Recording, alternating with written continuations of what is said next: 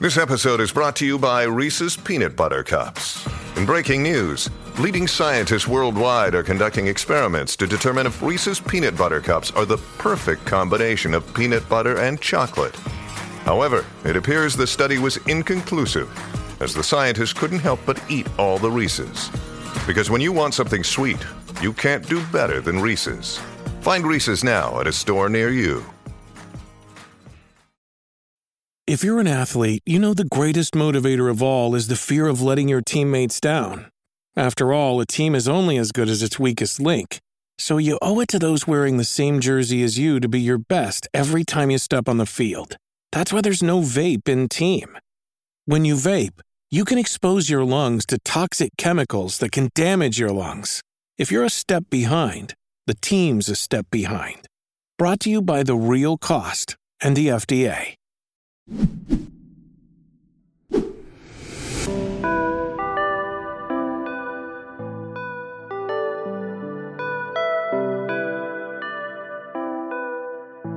And welcome back to the Masters of Modern podcast, MMcast, hosted by me, Alex Kessler, your host, with my guest and co-host today, Corbin Hosler. How are you? I am doing well, Alex. Thank you for having me on. We've been recording some fun content before the show, but I guess we can talk about Magic now. Yeah, so for those who don't know, we do a pre-show for all patrons. We did 22 minutes of content today about the N64 and Sega Genesis, Echo the Dolphin, Star Fox. If you want to hear that, definitely check out our Patreon. And this episode is brought to you by our patrons at patreon.com/theMMcast. Super shout out to all of them. Also, we are affiliated by TCG Player. If you hit that TCG Player link below, it helps us out. When you buy cards, just click that link beforehand. It's appreciated. And also, just if this is your first time listening, make sure to hit that subscribe button. We'll talk a little bit more of that in a second. But Corbin, you're like about to become the MMcast man on the street. You're gonna be doing interviews, reviews, deck lists. We're going to Vegas. Gonna gamble my life away in craps. And today we're gonna talk about what tournament Magic looks like in the future and what's happening there and all of that stuff as well. Welcome. Yeah, like I said, I'm excited to be on. I'm excited to talk about Magic again, because especially Magic events and Magic coverage, because it's been a minute. It has. I mean, even with the fact that SCGCon did not have, and we'll talk about deck lists from that in a second, did not have tournament coverage, we have been in a kind of a position where, like, I think the last Magic tournament actual coverage for paper Magic was in Reno. Was Magic Fest Reno? Phoenix. I don't think we had anything in Reno. I think it was Phoenix. Yeah. At that point, even then, it was slowing down. So yeah, it's going to be, and it almost didn't happen. So for those who don't know, Corbin reached out to the world last week, kind of saying, hey, Magic Fest Vegas is going to be the first Magic tournament that happens in paper. Outside of SCGCon, but like major Magic Fest-esque event. It's not Magic Fest, it's Magic the Gathering Las Vegas. It's the Gathering. But they're not going to have tournament coverage. Is anyone out there who wants to help sponsor or make this happen so we can do tournament coverage throughout the event? I reached out and was like, hey, we're gonna say it, the premier modern podcast. At least it says it on the business card. We'd love to work with you to make this happen, and what can we do to get coverage back? Because like that's what got us into the game. I got into Modern watching deck lists and live streams and tournament coverage and tournament interviews on SEG and back then the 8 different companies that were doing Modern Grand Prix at the time, and like the fact that we were going to go and have a Magic event and there wasn't going to be deck list coverage out there and interviews and content was going to be sad. So I'm glad we're able to work together and make this happen. Well, I can't thank you guys enough for stepping up, obviously, because it's huge. Like, it's big in the sense that this is the first Magic tournament we've had in 2 years. Modern's undergone a lot of changes, but yet it's actually pretty fun. And a lot of people maybe don't realize that necessarily. And this is going to be a chance to show it off. And it's just so painful to think about that not only there not being any video, but not even any, sort of the usual text coverage. For those who don't know, I've been doing Magic coverage full time since 2014. My goal has always been to be a little baby BDM and just meet all the up and coming players and do all the tournament write-ups and all this stuff. And it's really what I've kind kind of dedicated like a decade of my life to at this point as a career.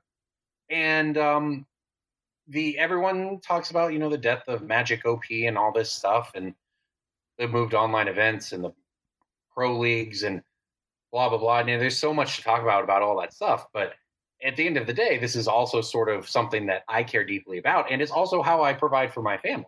So, yeah, it really meant a lot for you guys to, and not, you guys stepped up into this. There was so much support from everybody saying, this is something we want to happen. What do you need to do so we can send you there to make this happen?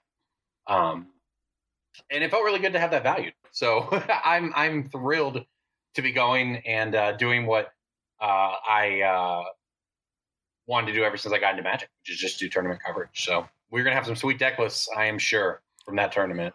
Oh yeah, and we're going to talk a little bit on like what the metagame is going to look like in a second. But yeah, I mean, it's super important to us. We're super hyped. We're hyped to be there. We're gonna be on the street, and it's gonna be really cool. For those who want to know where to catch on this, make sure to check out at the MMCast on Twitter. Also, there'll be links below to the sources. We're locking down exactly where like deck lists will be posted and all that content is going to be. But for sure, at the MMCast on Twitter, twitter.com/the MMCast is like the easy place to go to get all that.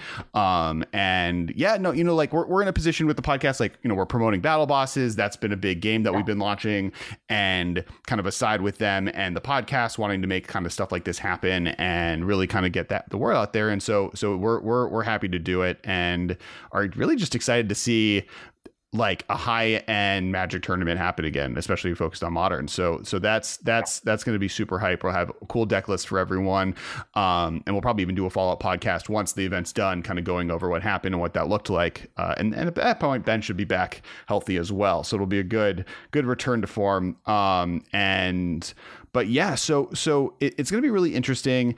Like, why don't we talk a little bit of like just like history of tournament coverage, where we're at right now, like what kind of happened, and then what the future could look like, what we want it to look like, and what it maybe looks like. Yeah, I mean, I can speak to when I got involved. I started playing Magic right in 2008, 2009, and I was in college at the time, and I was in college for journalism. So when I looked at tournament coverage, just like you did, and watched everything, I wanted to be a pro and all that stuff, but I also kind of wanted to be the person there covering it, because I had this whole kick about how video games mattered.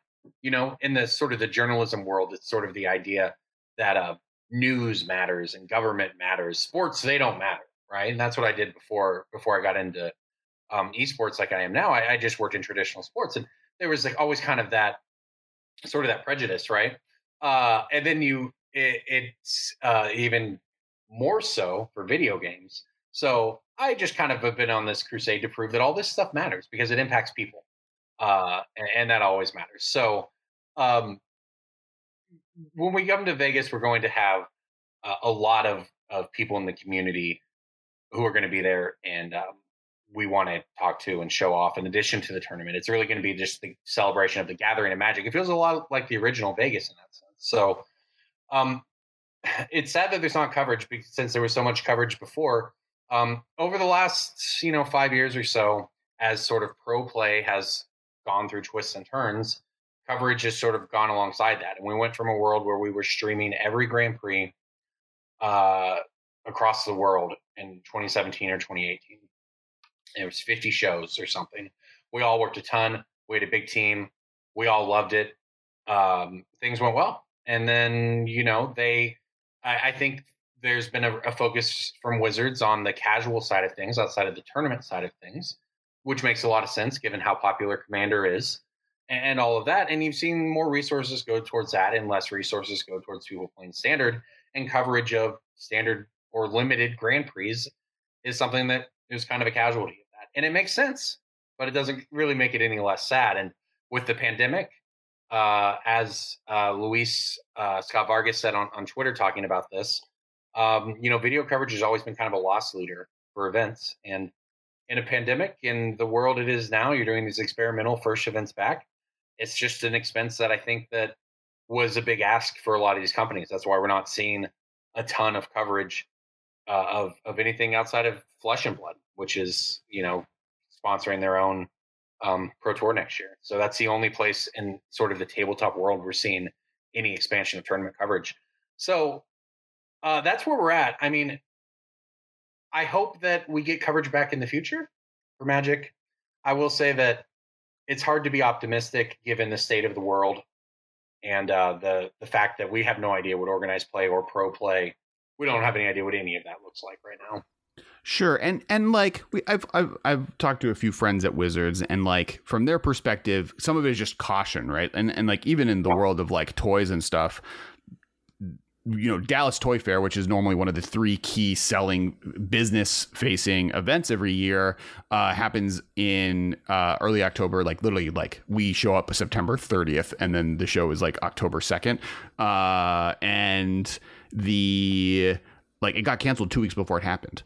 And it was just because like during September, October, stuff was weird, and like the Delta variant was coming back and back. Like, so it's like just doing single events is difficult. We did Gen Con, and Gen Con was public facing. I think the public facing events are the ones coming back first, because the people running it are that like the tickets that you are selling are to people that are coming to the event that get to make the decision on their own, versus business facing events like Toy Fair, where the people deciding who's going are adjacent corporations that have their own liabilities. So like Walmart being like, oh, I don't want to force my buyer to go to this event or because if they get sick, I'm liable, is different than, oh, I want to go to Gen Con, I want to go to PAX, I want to go to Dragon Con, I want to go to a Fab event, I want to go to SEG Con, I want to go to Magic Fest or the Gathering, Magic Vegas. I'm going to do this the whole time. Anytime I say Magic Fest, it's something. Modern Fest. I can make that decision for myself, and those events are liable to make it as safe as possible. And I mean, liable is a strong word, but they're, you know, motivated to make it as safe as possible for the people attending and to create an environment that's safe for them with everything that's going on. But public facing things are easier to do right now. And the problem with the pro circuit is it's kind of a hybrid of those two things. Like, yes, like open events like Magic Fests are, people can show up, but the prize structure of like, you then get invited to a physical event that like is more, I'm paying you to go, like if you start getting a little bit weird. And Magic Pro Tours, Magic Pro Play is really a 2-year event from like, if you're a player who's starting out grinding PPTQs all the way to being at a pro tour, like you have to have like events based out of that PPTQ then feeds into an RPTQ in 6 months that then fed into I mean, this system is now 6 years old.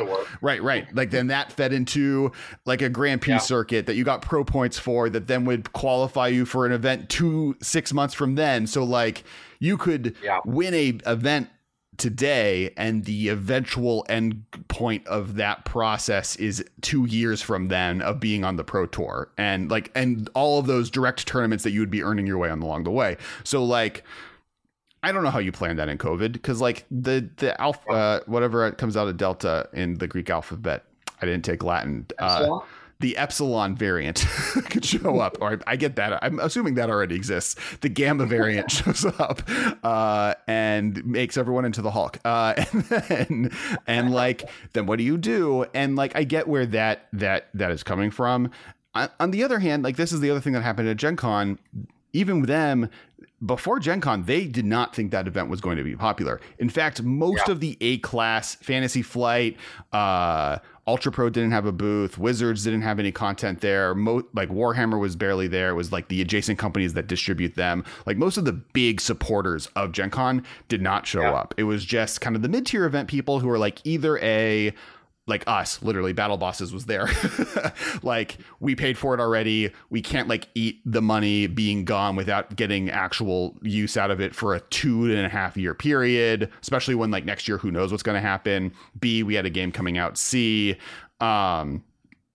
like that tier of like, we kind of have to do this, or we get points from doing it from Gen Con that maybe benefit us in the future. We're not big enough to be able to just like pay our way into that position. Us getting that grandfathered in process helps. And so we did it still. But from Gen Con's perspective, most of their big supporters aren't there. The floor print, like, and this was a mistake that they made. The floor print was about half the size. They like they pipe and draped off half the hall. They should have spread everyone out, but they're like trying to save money at every corner because they weren't making money. This is a loss leader event for them because it was either make this event happen or Gen Con maybe just doesn't exist anymore. But what ended up happening is it was the most popular event they've thrown, in a long time. It wasn't as popular as maybe the peak of Gen Con, but it tripled what their expectation for the event was because people want to go to things and like they want to like we're all been cooped up. PAX happened 2 weekends before, Dragon Con happened 2 weekends before, the Fab event happened the week before that, and all of them were not super spreader events. All of them had strict mask policies that made it so that people were safe. And when people saw those events happen and were like, oh, that was fine, I live in the Midwest, I might as well go to Gen Con. There's tickets available for Sunday or whatever. And at the same time, Gen Con handled it not badly. I will say that they were very good at like everyone wear masks, everyone in the hall. But as soon as you left the hall, like they opened the hall 20 minutes early every day because they didn't have a system built out for there to be people waiting to get in. Yeah. And so like, I did not realize it was that crazy there. Yeah, it was definitely every day I ate in our hotel room. My hands were cracking from hand sanitizer by the end of the show, masks the whole time. But the kind of the point I'm making is that at Gen Con, they spent the bare minimum amount of money at every single opportunity. If something was auxiliary or wasn't something that they thought was a necessary cost, they were cutting it, and to the time, but sometimes at detriments, including having lines to make sure people like were getting into the hall orderly, and literally cutting half of the hall down because instead of spreading booths out so that it was a little bit more social distant, you like didn't have to pay for the carpeting for half the hall. Right. Yep. and which, like, in their defense, that's like a $30,000 expense they saved, but it still like was, choices that were made. That's where things are at while people are trying to find their footing. And so when it comes to SEG Con, when it comes to this event, not having coverage, as you said earlier, previously, which was this is a advertising expense for a thing that we don't that we're kind of doing loss leader, partially because we're also sharing that cost with Wizards. Let's not do it yet. Let's see if these events even exist and if they're popular. And like, especially looking at SCG Con, where before Channel Fireball announced that they were doing this event and that it was vaccine mandated, SCG Con wasn't vaccine mandated, and also is Halloween weekend, which has its own weirdness around it.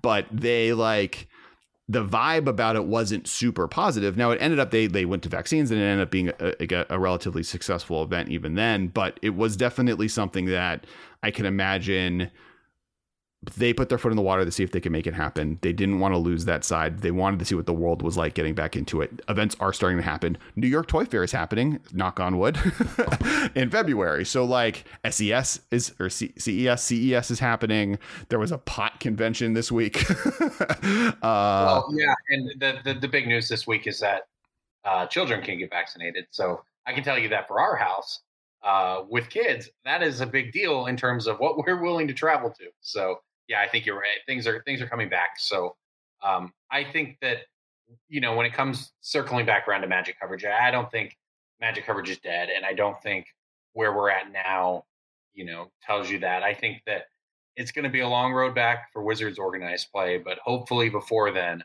we at least see some opportunities from these bigger companies. Now, there are some Magic tournaments out there that are doing video coverage. Shout out to NRG events that they've been streaming. They have a weird, kind of a different remote setup that they've kind of innovated. So there are companies out there in Magic space trying to make it work in this time. But yeah, it's just going to be a long, slow road back, and we don't know what the future looks like. I'm doing it this way, and look, I don't agree, and I don't want crowdfunding of any kind to be the method for which the community gets coverage in the future. That is not how any of this should be.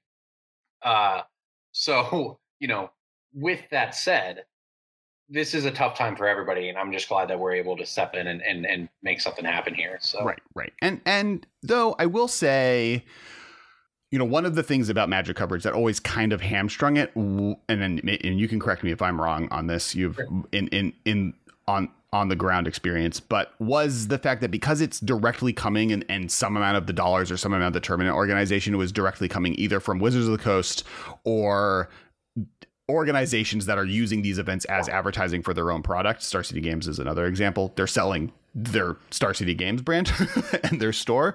But because these things are the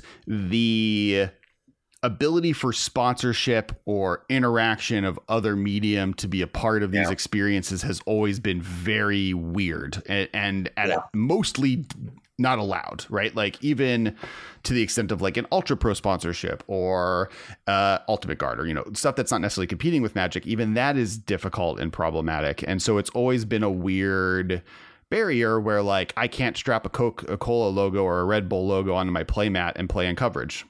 I like have to be within specific frameworks. And so maybe the future is something like this, where there's separate coverage teams that are covering things being sponsored by outside groups that then, you know, like partner with Wizards and partner with Channel Fireball, but then are able to be a little bit more autonomous. Maybe it's more integrated and we go back to the old system. That's always been kind of like an interesting dilemma, is that Magic is a product game. It's not like basketball where the sport of basketball isn't owned by anyone. So you can slap logos on it. I mean, it basically has to be your League of Legends model where it almost just has to be subsidized by the parent company, you know, or the company running the event. Like an analogy would be doing direct work for, say, an Overwatch League team or something like that, a League of Legends franchise. But, you know, it's the same thing where everything sort of flows back through the parent company, because that's just that's sort of the original sin of the esports world. That's why it'll never be football. Is that someone owns it? Somebody always owns whatever's being sold. Yeah. It's so I mean, it's obviously not really hamstrung the growth of esports or anything, but it's an interesting dilemma. And that's where things like franchising and stuff like that comes in. And company policy is part of that, right? Like with other franchises, like League of Legends lets other companies sponsor teams, right? You can have some amount of outside sponsorship. Dota can't be one of them, but like there's a lot more of like open sponsorship there. And like Magic has always just not been as allowed to do that for whatever reason. And some of it is audience size has never been large enough where they have been able to garner the bigger ones, but even the smaller ones are stuff that could have gotten there and just has never really gotten all the way across. But the other thing I want to talk about before we get into trivia, because I want to do trivia because that's how this podcast works. Actually, let's do that right now. Let me put thing. All right. So for those who don't know, including Corbin, because he hasn't heard the rules yet, we do a game of trivia, and it's a game of trivia with each other, but also with you, the audience. And the way this works is Corbin, normally I ask our guest or Ben a trivia question, and asking also you, the audience, and you have to comment below your answer. You're making a bet, though. If you get it wrong, you have to hit like and subscribe. You gotta hit both of those buttons. If you're already subscribed, you don't have to hit subscribe, but you definitely have to hit the like button. And then if you get it right, you don't have to do that. We appreciate it if you do it, of course, but you don't have to. You've won. You got one on us. You can subscribe next time when you get it wrong, but make sure to come back. There's a lot riding on this trivia question now. There's a lot. All of our subscribers are riding on this trivia question right now. And then all him and Haas will give you a chance to comment below. But today I am being asked to trivia. Corbin is in charge. He is the Quizmaster hat. So come at me. What's your Magic trivia? What you got? All right, I'm ready. All right. What is the first colorless non-artifact creature to be printed? I can give you more details if you want them. I didn't just pull this out of left field. This is a known card for this reason. Colorless, so it can't be like it's not that courier that I think that is an artifact anyways. But it's all colors. Yeah, it's not that. I do get a hint. I can give you a hint. I can give you a set if you'd like. All right, let me see if I can think of this. Okay, so it's. I want to say it's not an Eldrazi, because if it was an Eldrazi, this would be an easy question, and hard too, because there's 80 of them in one set. So it has to be something that wasn't specific. You're on the right track. It feels so and I think it's pre like the world of Ugin. So it's not like Ugin's construct or Ugin's whatever adept or the dragon baby Ugin's like child spawn. Because like Ugin's post Eldrazi. So right. You are right. You're on the right track. This is it is pre Eldrazi. I'm gonna give you, this might be a giveaway. This card had errata within a week of release. Oh, so it was printed as not an artifact, but it became an artifact? Yes. Oh. It's I know all of its abilities. Oh, now I have to name a card name. So it taps to make an equipment attached to a creature. Right? Nope, no equipment involved. You tap to put a land card from your hand. Yeah. You tapped. It's from Zendikar or Worldwake. It's from Zendikar block. Yeah. It taps to do a thing. I'm not going to know what it's called. It's a construct, right? It is a construct. It is a construct. So it's just creature. It's just creature construct, and it was in Worldwake, and we knew Eldrazi was coming, so we thought it was like some cool hint at the Eldrazi. I remember when this happened. So it is an artifact creature, though. Well, here's the thing, though. Is it? Because at the time, Wizards was really into some guerrilla marketing tactics. And this was the point of history where they really would take cards from future sets and insert them into random booster packs of previous sets so that people would open them randomly in the wild. Well, famously, like Eye of Ugin and Eldrazi Monument, right, were literally that. Like two cards from these sets did the thing. And so it's very likely that, okay, what's the card name? I don't think we said it. Walking Atlas. Walking Atlas. Yep, I know this card. I got there. Is it an accident that Walking Atlas was a colorless creature right before they printed Eldrazi? I don't think so. I want to know what chat has to say about it. Now, I do think if I were to put my money on it, I would say that it was meant to be an artifact and it was a printing error because I feel like they would have used the new border. I feel like they would have. I don't know, though. I mean, they errated it, so it's certainly they said it was a printing error, but we're hard at work. And it's not like Wizards doesn't beyond a written word here. Like Wizards makes printing errors, right? Like even the most recent set in Crimson Vow, there's the like vampire that currently just gets +1/+0 forever, but has and then they certainly had some a number of cards that just go through printing errors. Yeah. I mean, look, that's what some might say, but you know what? I want to believe. Yeah. Okay. I'll give the trivia thing. So yes. So if you did not get it right, you also subscribe, even if you disagree on whether it was colorless ever or not. That's not the way this game works. So subscribe is ours. Look, if you came up with an Eldrazi, you're technically right. Whatever. This is a fun piece of Magic trivia. Is there because like Ghostfire was like what I was thinking of. I was like trying to think if there was a time spiral. Actually, what I was I disagree. I think it's a morph creature. Oh. We're getting this hair pulley, like a card that was errated within 2 weeks. Like morph creatures existed and were not artifacts. I just think it's just a fun little piece of trivia that Eldrazi were not, in fact, the first printed colorless creature. Colorless. Well, and that's why I'm making my morph argument. That's fair. I guess. Those have a color identity.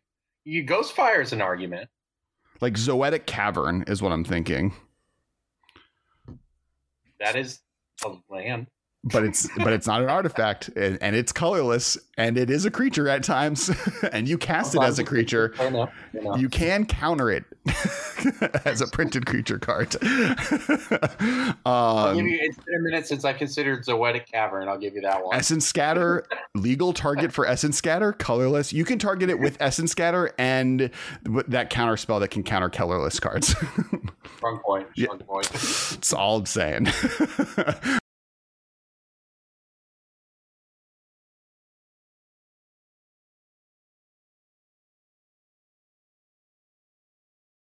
All right. So that is the trivia section of today. Now, I do want to get into specifically modern coverage, because I do want to kind of get into a little bit of that conversation, because you talked about limited. You talked about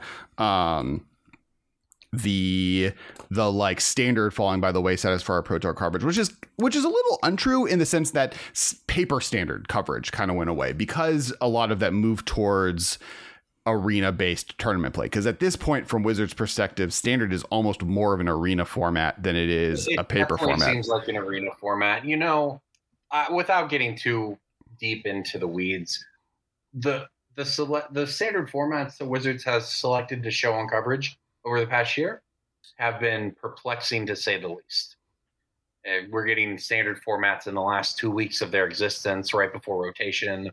We're getting standard tournaments right before new sets release.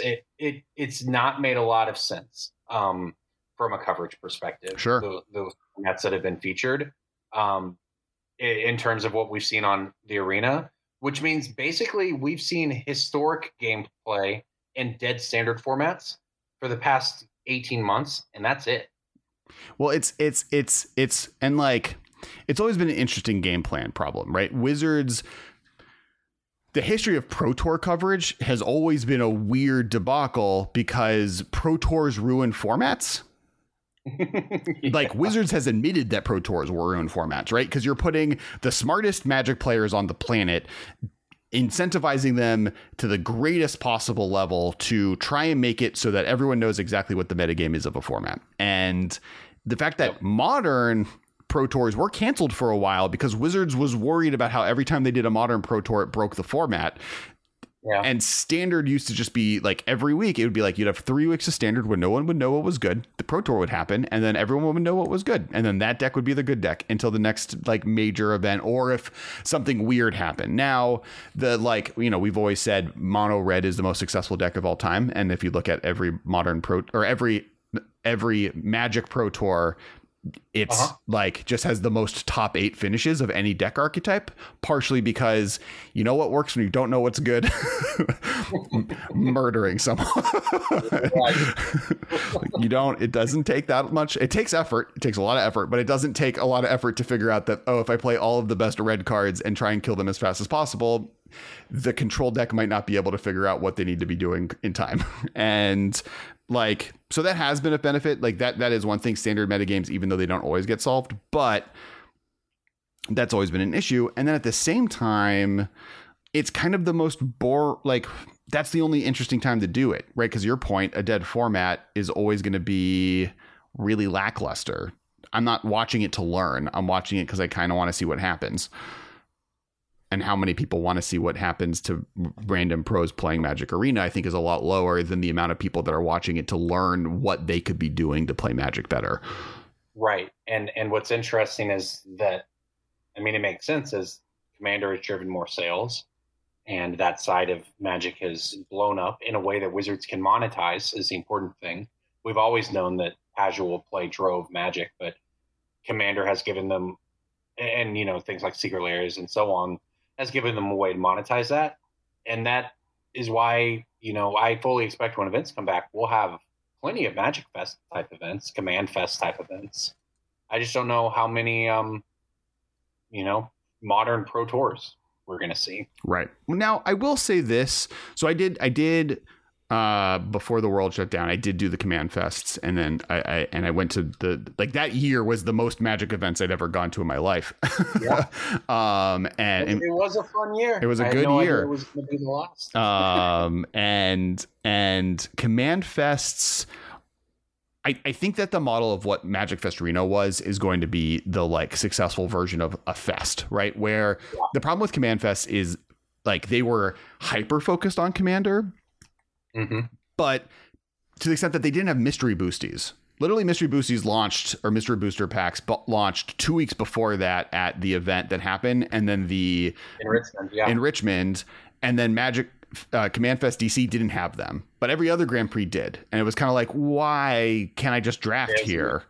And it's a mistake from the other hand, because that's one of the main ways these events make money is selling product in packs or buying product in packs. And there's Command Fest didn't have a good incentive for that versus the other end of it where like, even if you just did a big limited tournament, right? Like, and we'll talk about why Modern should be the one that all these things are in a second. But even if you just did a big limited event, then anyone can show up. They can play in the 5K limited tournament and then just have the command zone. The command zone is such a perfect solution to that problem that solves all of your issues. Now I have we've had whole podcasts about how I think people should be charged to go to command fests in general, like have them be actual festivals.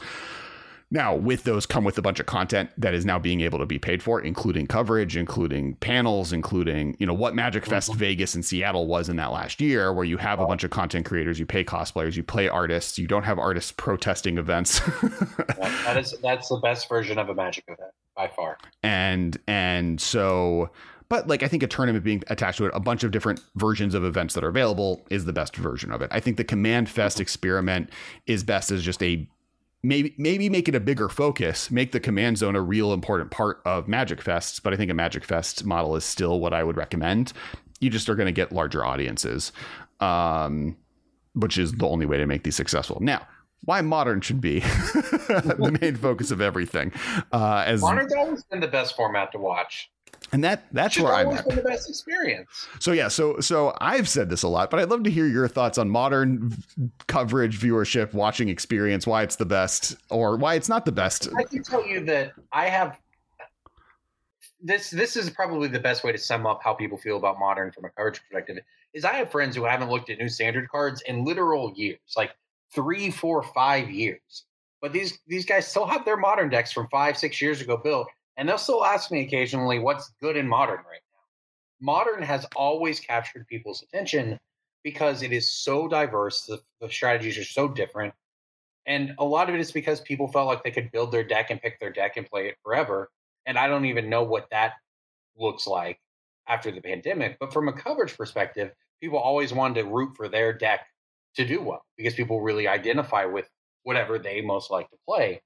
And that's why Modern has always been so popular with groups of with Magic players, while it's not necessarily been that popular at the top level of the pro community, because like you said, they would come together 2 weeks before a pro tour. They figured out how to break the format. They break the format and then they move on. And they felt like, the complaint from the pros in Modern for a long time was that, linear matchups and you had to choose your sideboard cards, and if you just didn't have the sideboard cards for a particular matchup, you'd auto lose to it, blah, blah, blah. And I think Modern's come a long way since then, so that's not as much same complaint.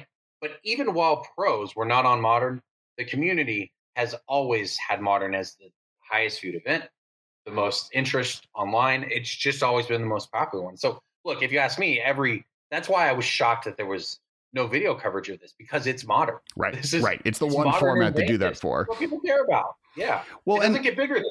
And to answer the kind of the pro concern, the times I've asked this question to Magic pros, their favorite standard format of all time is the Cobblade standard.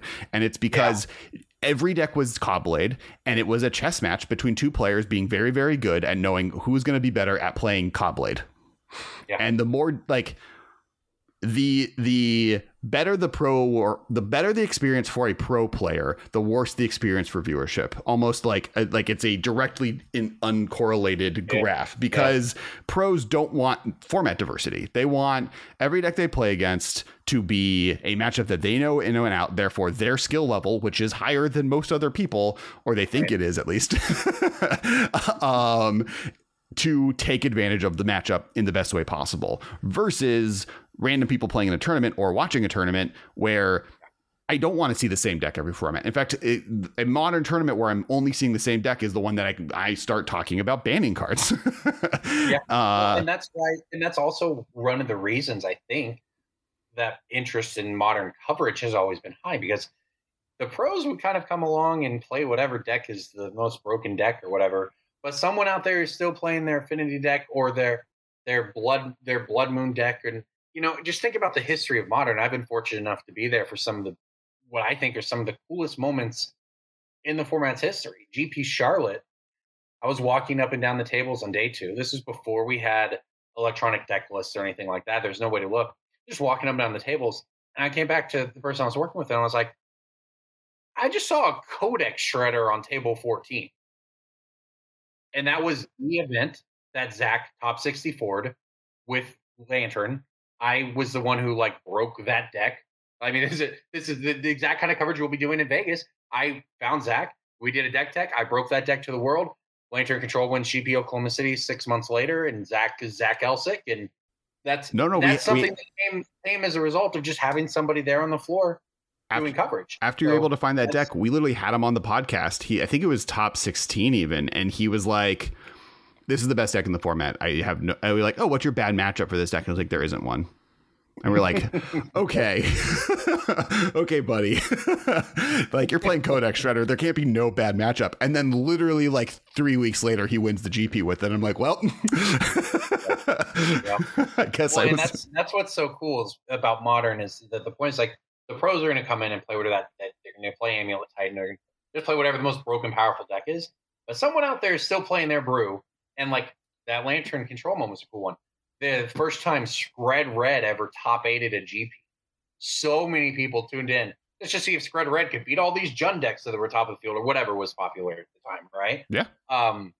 In Modern, because of the way Modern's historically worked with people identifying with deck archetypes and sticking with decks for long periods of time, it's created an interesting, that's why I think it's always had so much interest. It just has a lot of good dynamics going for it on the player side and the game side. Well, no, I mean, we were talking about this with the professor a few weeks ago when we had him on, and like Modern, and we've done for the last 4 weeks, we've done like a series of like how to get into Modern or like a beginner's guide or like easy ways to buy into it. And, kind of the point was like, and the greater overall philosophy is it is better to be great at your niche deck than it is to be playing the best deck in the metagame. And if you look at the history of Modern Grand Prix, top 8s prove this all the way through. The amount of like random weird decks that do well are not like the amount of times Merfolk has won a Grand Prix. I mean, we brought this up with the prof, right? Like, he's not going to shut up about it. You're also on this train. And like, it's not because Merfolk is ever like, oh, it's well positioned in the metagame. It's no, Merfolk players know how to play their decks better than everyone else. And like, it's very easy when you're very good at your deck to know how to beat the best deck, because that's like, oh, I can play 10 games against the one deck I need to be good against. That's new. I've learned it. Great. And then, but they don't know how to play against Merfolk because they like like if there's like 5 best decks, I'm testing against those. And like, I think the amount of I remember this very distinctly. Andrew Brown, who also now works at Wizards, walked up to me at Grand Prix LA, and I was playing this like Tezzeret build, and it was not very good. But a friend of mine was playing Merfolk. I was like, oh, what's this place playing Merfolk? And like, he's like super hyped. You think he's like well positioned. Andrew Brown was like, oh, no way. That deck's trash. Not going to win. No way. And then it won. It won the whole event. And it's like, I told you so. But like, also I think you summed it up when you say that it's more important in Modern to be good at your deck than to play the best deck. I think that's a one sentence summary of why Modern is the most popular form. Right. And I think from a viewership perspective, there's also a little bit of a level of like, oh, I know what these cards are. I think like a limitation I always run when I walk into a standard tournament is, unless I'm in a mode where I'm just like playing limited or paying attention to standard, a lot of the times it's a bunch of cards that like, oh, I guess I remember that 2 mana 1/1 that becomes a 4/1 when you pay life. Maybe. Or like, oh, that draft comment is actually good. Like, there's like a bunch of cards, or it's like, oh, we're like, it's Ramen Up Ruins again. We've played against the same red deck. Like, I remember, and we mentioned this last week too, but I remember doing the coverage for, it was a Twitch Rivals event when Wizards was doing those. And it was like right after, it was like Ixalan, but it was after whatever the core set at the end of Ixalan block was. And so like a 3-mana Sorin that lets you cheat in a vampire was like a thing. So like black white vampires was a deck. Field of the Dead was the other main deck. And at the beginning of the tournament, it's like, ooh, cool. Like every deck's different. And then by the end of the day, it was my 17th match with black-white vampires versus black-white vampires. And you eventually run out of things to say that are interesting about that matchup. So it's versus Modern, where like, even if you have a format where 50% of the metagame is the same deck, which has like happened in Eldrazi, Winter, and Hogak, like you're still running into cool decks. You're still seeing stuff that's really exciting, and people recognize the cards. No, like you can have stopped playing Magic for the last 3 years, watch a Modern Grand Prix and be like, oh, Counterspell's being played. I mean, that's new, but in fact, that would probably be pretty exciting. Like, oh, Counterspell's still good. I would have figured that card, like the amount of times I'm like, oh yeah, Thoughtseize is still like the best discard spell of all time. And they're like, oh, I owned those, like 4 of those. I'm like, they're great. They're like $30 right now. They haven't gone down as many times as they've tried pre-printing them into the ground. So yeah, I think just like Modern has this timelessness is almost kind of the way I want to say it when it comes to viewership as well, where it certainly did, sure, in the pre-Euro days, right? I think we're in a good spot again, but Modern Horizons 2 has we're sort of like in a new look. If Modern's always gone through very drastic, but it's gone through different eras, and when people talk about the golden age of Modern, which is like something people used to, everyone thinks that time, and then they think of a different time. Right. And I think that this Modern is different and new, but you know what? It's pretty fun. And this is Modern, and it still features a lot of the same cards, just with some different shells. Yeah, we talked about that, right? Like if you were a Splinter Twin player, a lot of the expensive cards you had back in the day are still good in that deck. It's now you need to have also gotten Murktide Regents and Ragavans, but like your blue-red mana base, your Snapcaster Mages, etc., are still like a thing that's worth playing. If you've been on the blue-white control train, there are times where that deck has been bad. Now is not one of those times. It's great. And so there's always like even Affinity, where there's like budget Affinity lists that were doing well. There's Affinity list that 5-0'd a few weeks ago, a Modern Daily. Like there's all these lists out there, like, and to the point there, like Merfolk has never been talked about as if it was positioned well, but it randomly will win a GP. And like that's still true in the format. So I don't think we've ran away from it. That does, unless we have anything else we want to say about Modern coverage, it does curtail pretty neatly into the last thing I wanted to talk about on this episode before we just start hyping up Magic Fest Vegas, or Magic the Gathering Las Vegas, is we have had a paper Magic Modern tournament. In fact, we had 2 at SCG Con, and I think the results are really fascinating, and it kind of talks towards this, because there was an invitational, which was all pro players who just have access to every card they could ever want, and just picked what they thought were the best decks or the best players. And then there was a Mythic Championship qualifier. So that's an open event. Anyone can join. All the players are playing their key decks. And the top 8s of these 2 tournaments, and I'm going to screenshot both of these and send them to Rick, our editor, and Marshall so that they can put them up here, are drastically different. And like, if you look at the Invitational, it's 1, 2, 3, 4, 5, 6, 7 different companion decks, and Jeskai midrange, and as like which is a Ragavan Murktide Regent deck, right? And then, but then if you look at the championship qualifier, you have Orzhov, Hammer Luris, Jeskai Control, Burn, Dimir Mill, Jeskai Midrange, Infect, 4-color Blink Yorion, and 4-color Creativity, which is it cheats.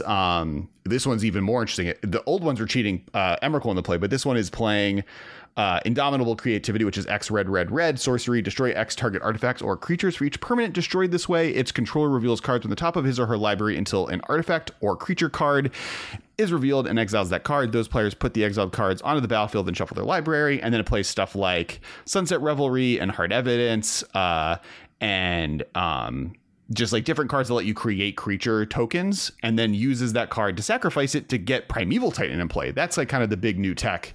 Previously, it was like Emrakuls that they were trying to do, and this one seems to be less of a glass cannon and more just like a decent control deck that's playing Teferi Time Revelers, Wrenn and 6s, a bunch of good removal and card draw spells, Indomitable Creativity, and then Primeval Titan just kills them with Valakut. And it's like a Indomitable Valakut Dwarven Mind deck. It's got Dwarven Mind. What more could you need? This deck is so sweet. I love this deck a lot. It takes a lot to get me to play. I used to say this when I did Mining Modern. It takes a lot to get me to play a Primeval Titan deck in Modern because I'm just so tired of Primeval Titan. I've just been playing against Primeval Titan since it was in Standard. I'm just over Primeval Titan. That said, this is a pretty cool way to play Primeval Titan. Oh yeah, I mean, there's a Time Warp featured Yorion Blink deck. There's Mill won the event. So and this is kind of the point I'm making. The Invitational is a 100% pro event. So, but it looks like it's the premier event of these two events. So when you look at that list, it looks like, oh, Modern's broken right now. That format presented looks heinous. It looks pretty bad. Just like Grixis Death Shadow with Luris, Orzo's Hammer with Luris, Azorius Control Kahira, Jund Midrange Luris, Jeskai Midrange, Grixis Midrange Luris, and Azorius Control Kahira. That's 1, 2, 3 different Kahira decks, control decks, and 1, 2, 3, 4 Luris decks. That sucks. But that's partially because every single person in that event is a pro player who has 100% access to whatever cards they want. Not totally true. That's a grandiose statement, but a significantly large. Yeah. If you're invited to a tournament, if you don't have the cards you need, you can borrow them from friends, and the few cards you need to have the best possible deck is what you're going for. And often this isn't their format of choice. So they're looking at what's the meta game. If I do a bunch of testing, what deck should I be playing, and what can I just... Brad Nelson's just going to play Jund, so... Yeah, that one's straightforward, and now he gets to play with Luris. It is how unboomery. Never mind how many times Brett has sworn off Jund to me. He said, "I'll never play it again." Here he is, top 8ing with Jund. Yeah, well, because it's good again. You say I'm never going to play Jund again when you have the tournament where, because you're playing the 55% against the field deck, you lost that. You had the 45% experience. But now Jund is good, so play Jund.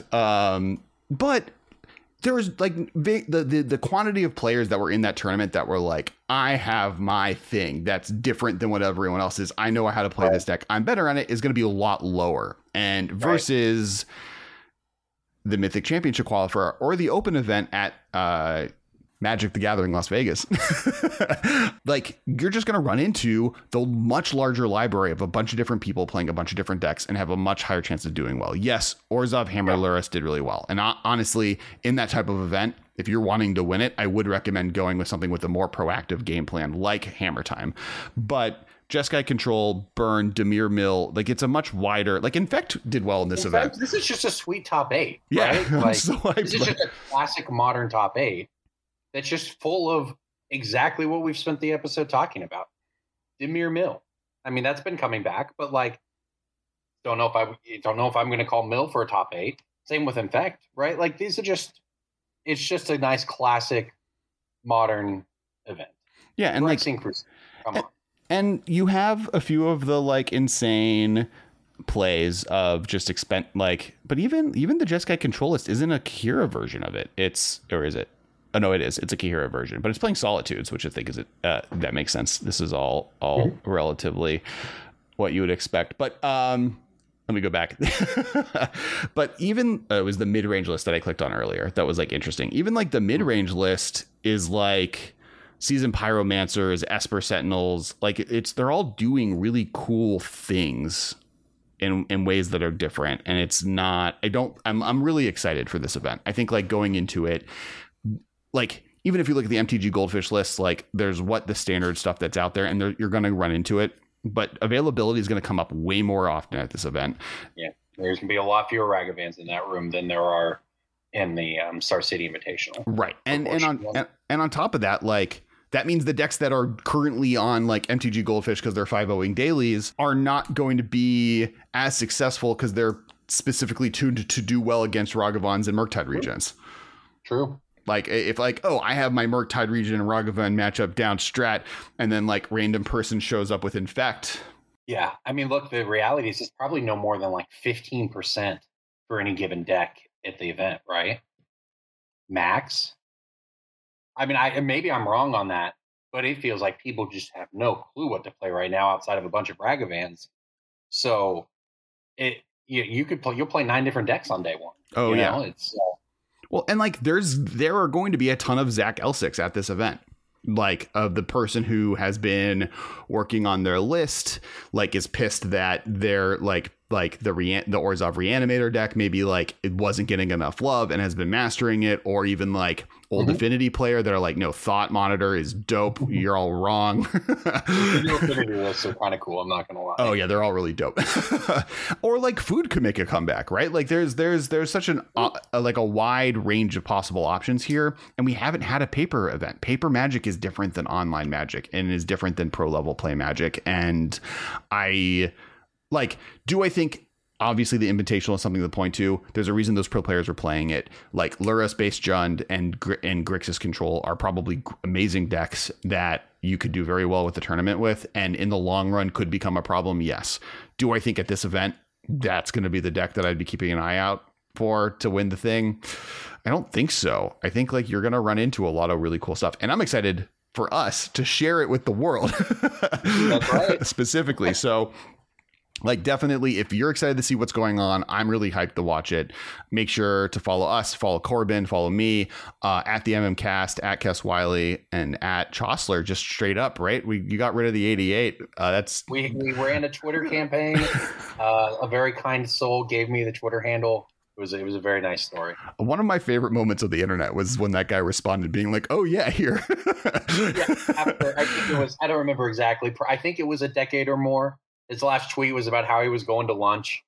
We got him to come back a decade later to give me the Twitter handle. Amazing internet story. Yeah, absolutely. And yeah, so I guess last kind of piece is what should people expect? What kind of content are you planning on doing at the event at this point? And obviously this could change and can grow into more content as the next 3 weeks happen. But what should people be expecting? Yeah, well, I mean, kind of like we've talked about, right?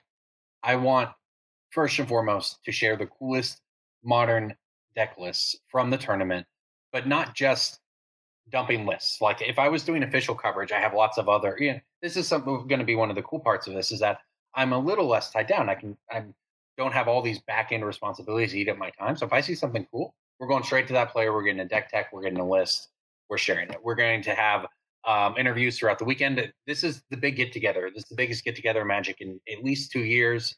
So this is not just a modern tournament.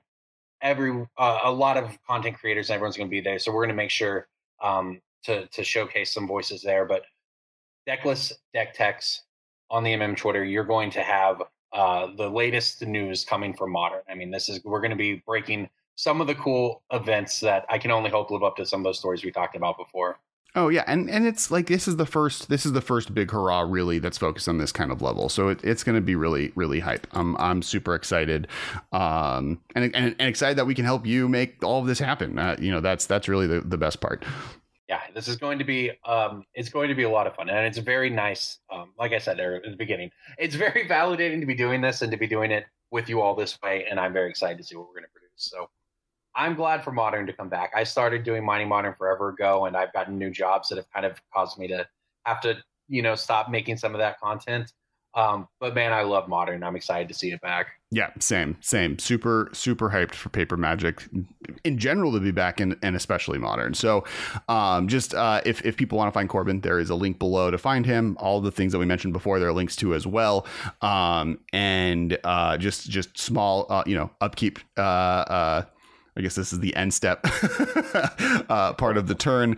I came up with a game. It's called Battle Bosses. You can collect these really cool figures. They're one of the reasons we're able to afford and help Corbin make all this happen this weekend. They're a partial sponsor of this podcast, which is helping partially sponsor this event coverage situation. You get different bosses. You get the Battle Bone play. If you like Magic, it plays like that. It's kind of like a combination of Magic and like action figures fighting each other. There's a link below to that, battlebosses.com. We just re-updated the website, so you can buy them now. They're available to buy, which is really dope. And we'll have content for that. And I will have at Vegas, I'm going to bring a whole set. So I'll be jamming games of that alongside all the other stuff from Commander to Artisan Commander, which is a whole new format that I've accidentally invented in the last 3 weeks, that like now the Discord has 300 people in it, and I have to deal with that problem, and just doing all that kind of stuff. Next week we'll have Nikachu on, so I'm just trying to hit up all of the main Merfolk fans in the world. The best Merfolk. Look, I don't think anyone's ever put together the Merfolk lineup you've had over the past month. That's really the goal here. Between the professor and us.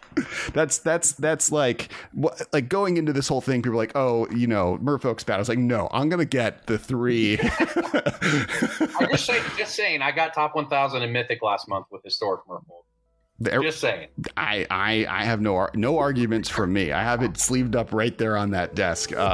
So definitely make sure to listen next week, and then throughout that week on our YouTube channel, there's going to be content. On Twitter, there's going to be content. So make sure that subscribe button. We're super hyped and super glad to have Corbin helping out, and we'll see you next week. This has been a production of Time Traveler Media, sending podcasts into the future.